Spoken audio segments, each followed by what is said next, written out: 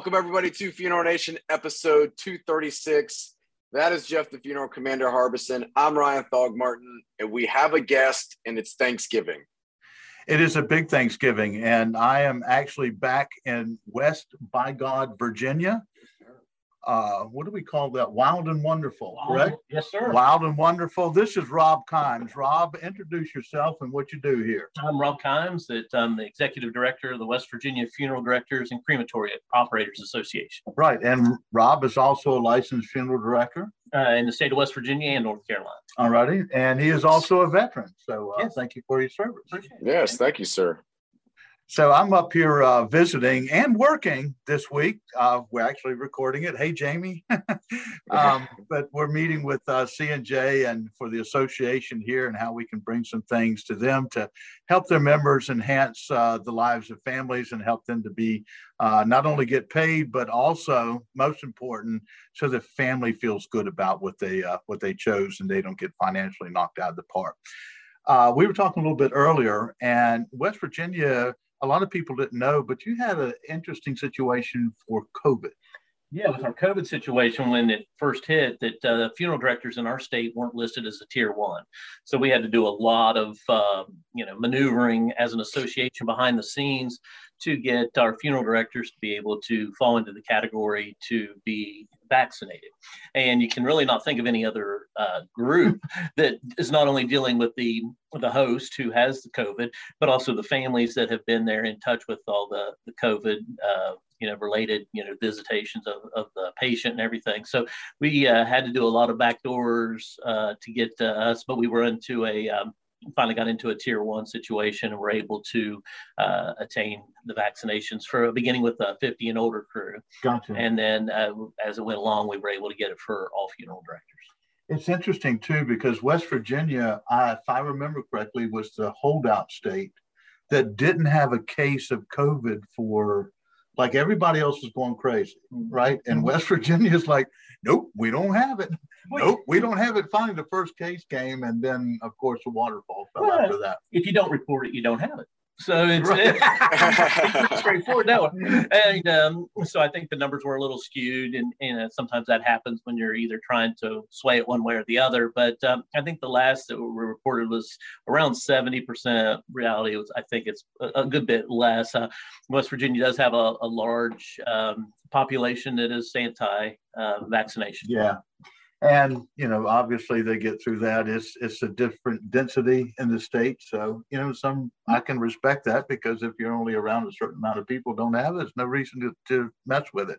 Rob and I also have a interesting story, because I came out here about 5 years ago, and I landed at Yeager Airport, and my plane was late, and Yeager Airport rental, everything shuts down at 5 o'clock.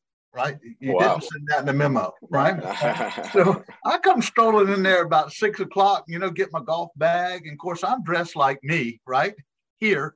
And so I went to counter strike one. There you go.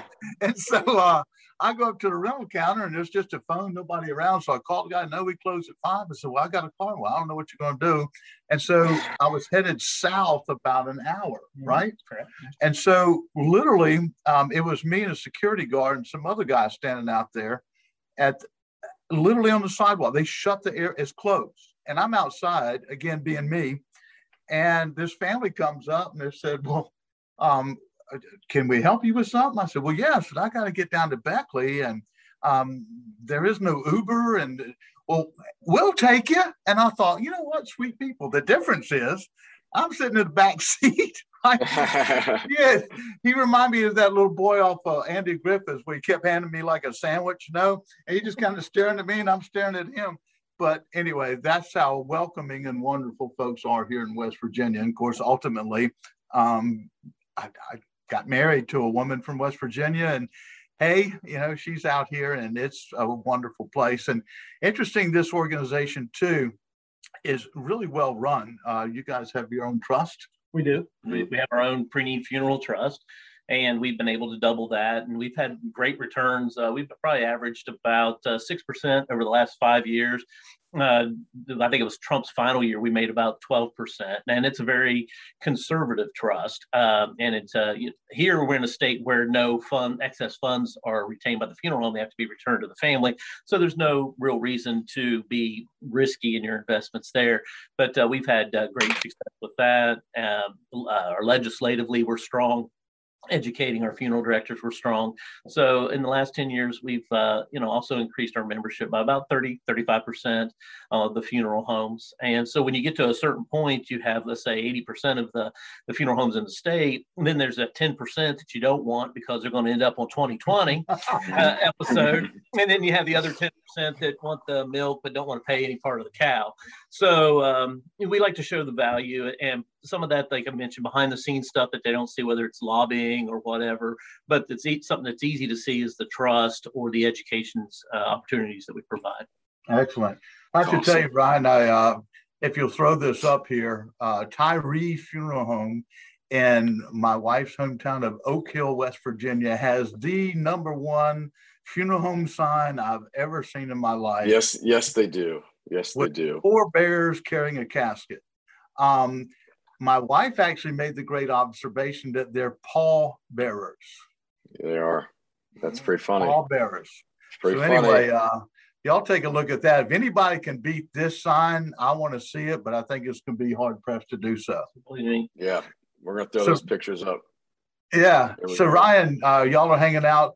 You've got a few folks at your house this coming week. Got my wife's entire family at our house for about 8 days, 10 days, something like that. So we're living up Thanksgiving. All righty, good for you. And I'm in Kincaid, West Virginia, which is 10 miles out of Oak Hill, and it's beautiful down here. So it's a blessing to hang out with family and friends. But anyway, Rob, thanks for coming on with us. Thanks for having me. And I'll be back down over here a lot, but certainly tangled up with these guys. But Ryan, y'all have a good Thanksgiving, and everybody out there at FNers the same thing. All right. Happy Thanksgiving. Happy Thanksgiving to you. Out here.